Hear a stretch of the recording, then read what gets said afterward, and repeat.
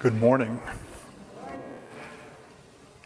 At the Bethania Kids Benefit Dinner on Wednesday evening, one of you asked me about our recent trip to Italy and whether you were going to hear about it in upcoming sermons. Well, I think you know the answer to that question, which, for better or worse, I started thinking about in the context of this day, the annual celebration known as Christ the King, which falls every year, either right before or right after Thanksgiving. And when I did think about it, it occurred to me that while Italy is certainly a place of magnificent beauty and fascinating history, if there's one more word that I would assign to the things that I experienced and saw there myself, that word would be power.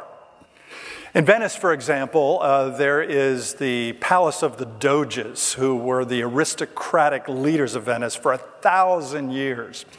And in that palace, there is a room for visiting ambassadors and other dignitaries. It is a waiting room, and it is so magnificent, so opulent. It is designed to be so impressive as to intimidate those visitors with the greatness of the people that they were about to see when they went into the next room and saw the leader sitting on his throne flanked by the members of the council.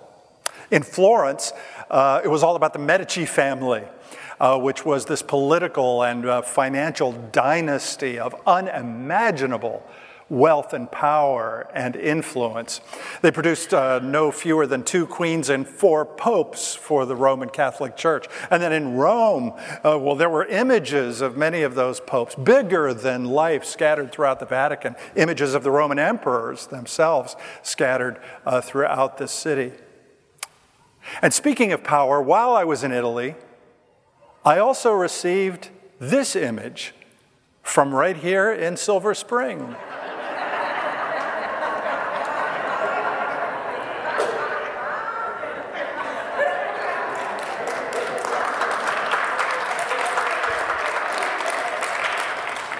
My pleasure, brother.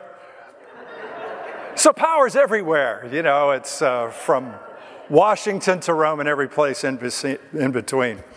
So, as you might recall, the celebration of Christ the King is actually one of our newer celebrations in the life of the church, beginning as recently as the early 20th century, begun by a Roman Catholic Pope by the name of Pius XI, who in the aftermath of World War I decided to send a message to the leaders of the world that the only King of Kings, the only Lord of Lords, is Jesus the Christ. And over the years, that celebration has spilled over into also Lutheran churches and other denominations that also want to send that message and call attention to the sovereignty of Jesus. In a world where an alarming number of leaders want to gain power for themselves and build kingdoms for their own, filled with followers who blindly follow them.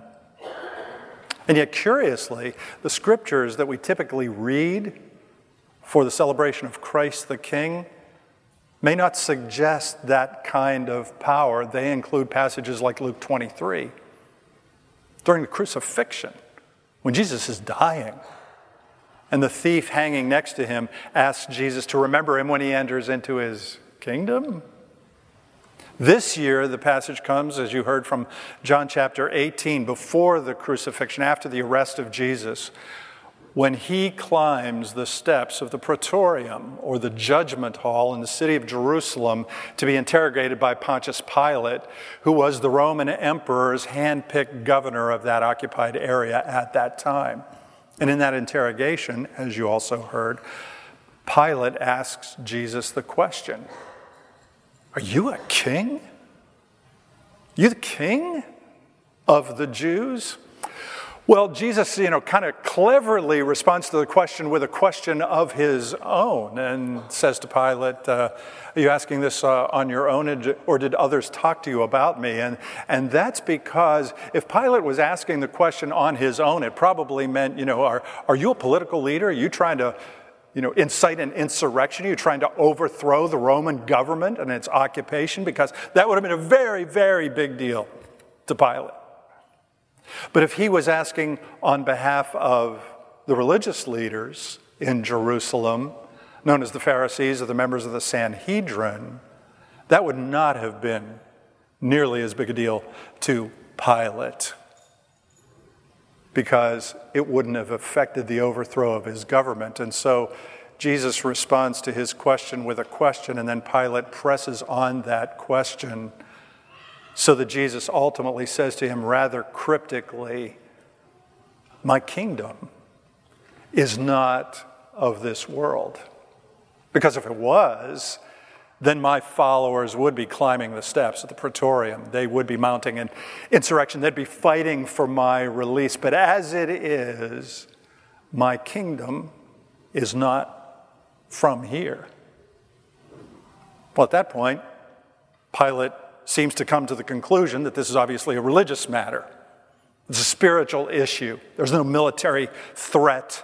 An insurrection is not underway. People are not climbing the steps, attacking the Praetorium. And so he resists the crucifixion of Jesus, at least until he realizes that if he doesn't do it, then he's going to have a bigger problem with the crowd at the bottom of the steps than he has with the criminal at the top. And because Pilate's job at that point is to maintain the power and the control of the Roman Empire in Judah, but also to keep the peace among its people, he relents, he gives in, he orders the crucifixion of Jesus Christ. And the rest, as we say, is history. Which leaves us with just a couple of questions that are important and relevant, not the least of which is, what's he talking about when he says, "My kingdom is not of this world"?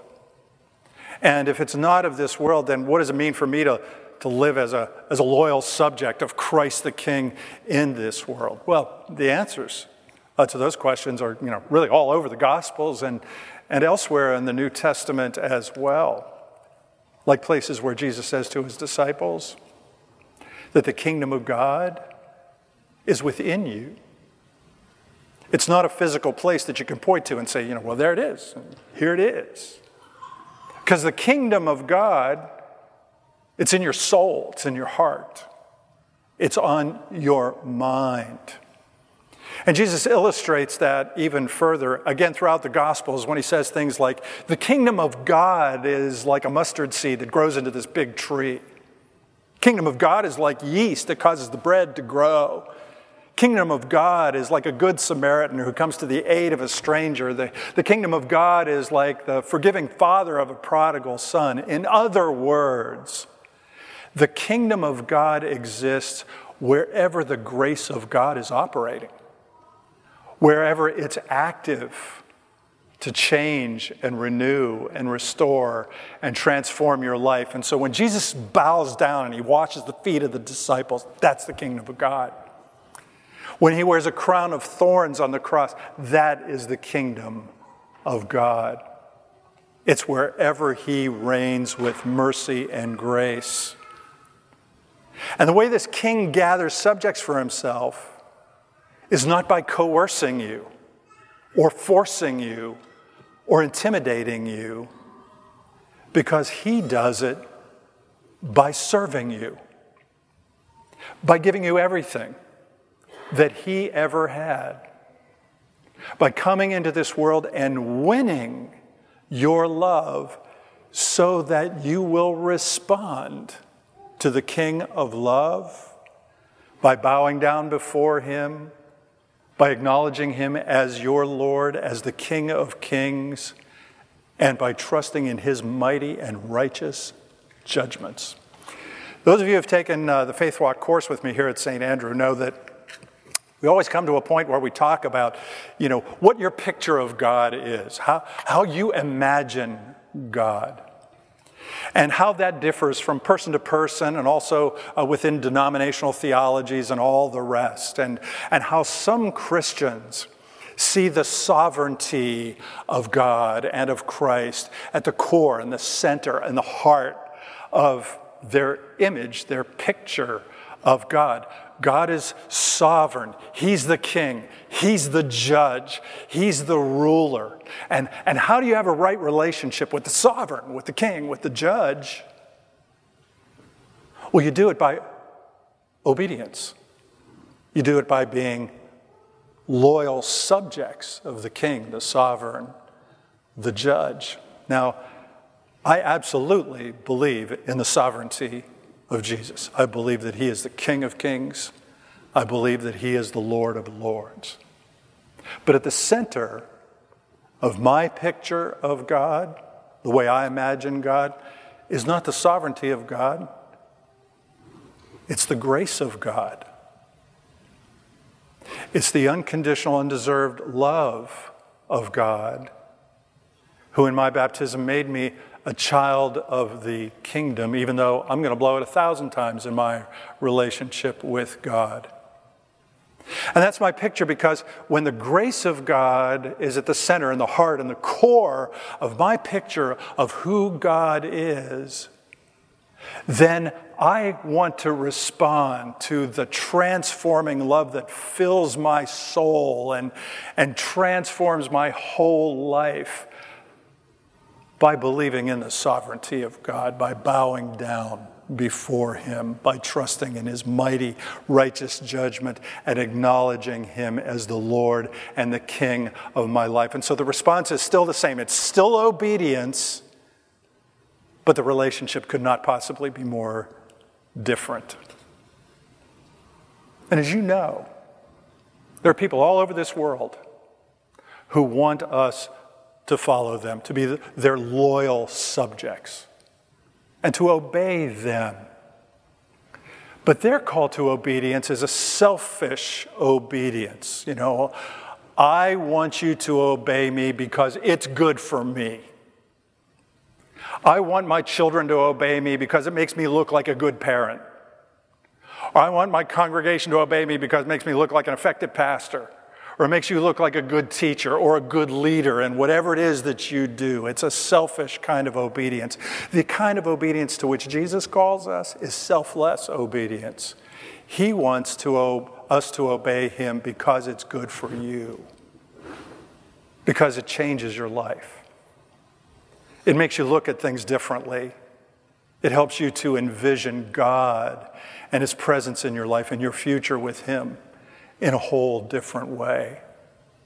And while I'm at it, you know, if you want to be a really powerful person in your life, in your family, in your calling, or your vocation, if you want to be a person of influence, then you begin by remembering that you are a child of the King of Love by grace.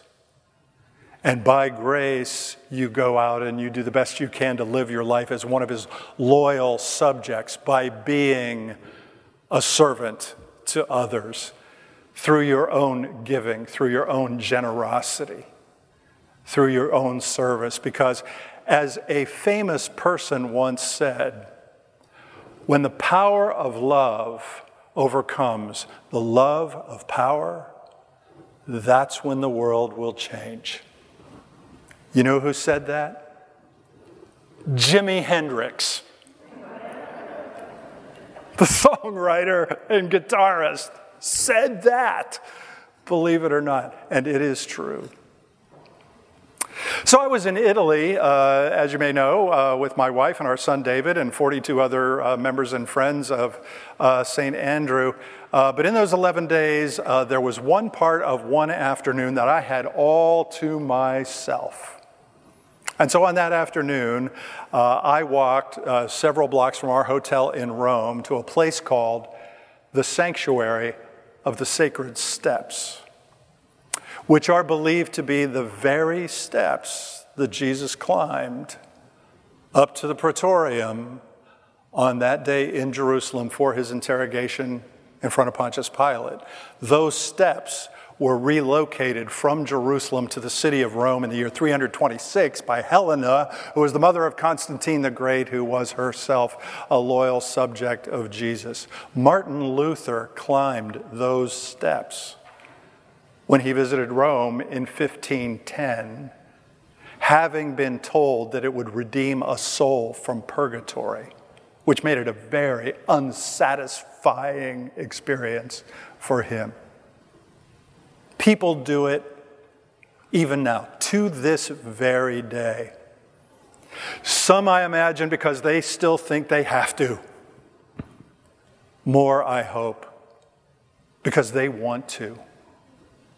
They want to bow down before the Lord of Lords and the King of Kings, who has done everything that you and I will ever need, that we could never do for ourselves, to create a right relationship with God by grace in time and for all eternity.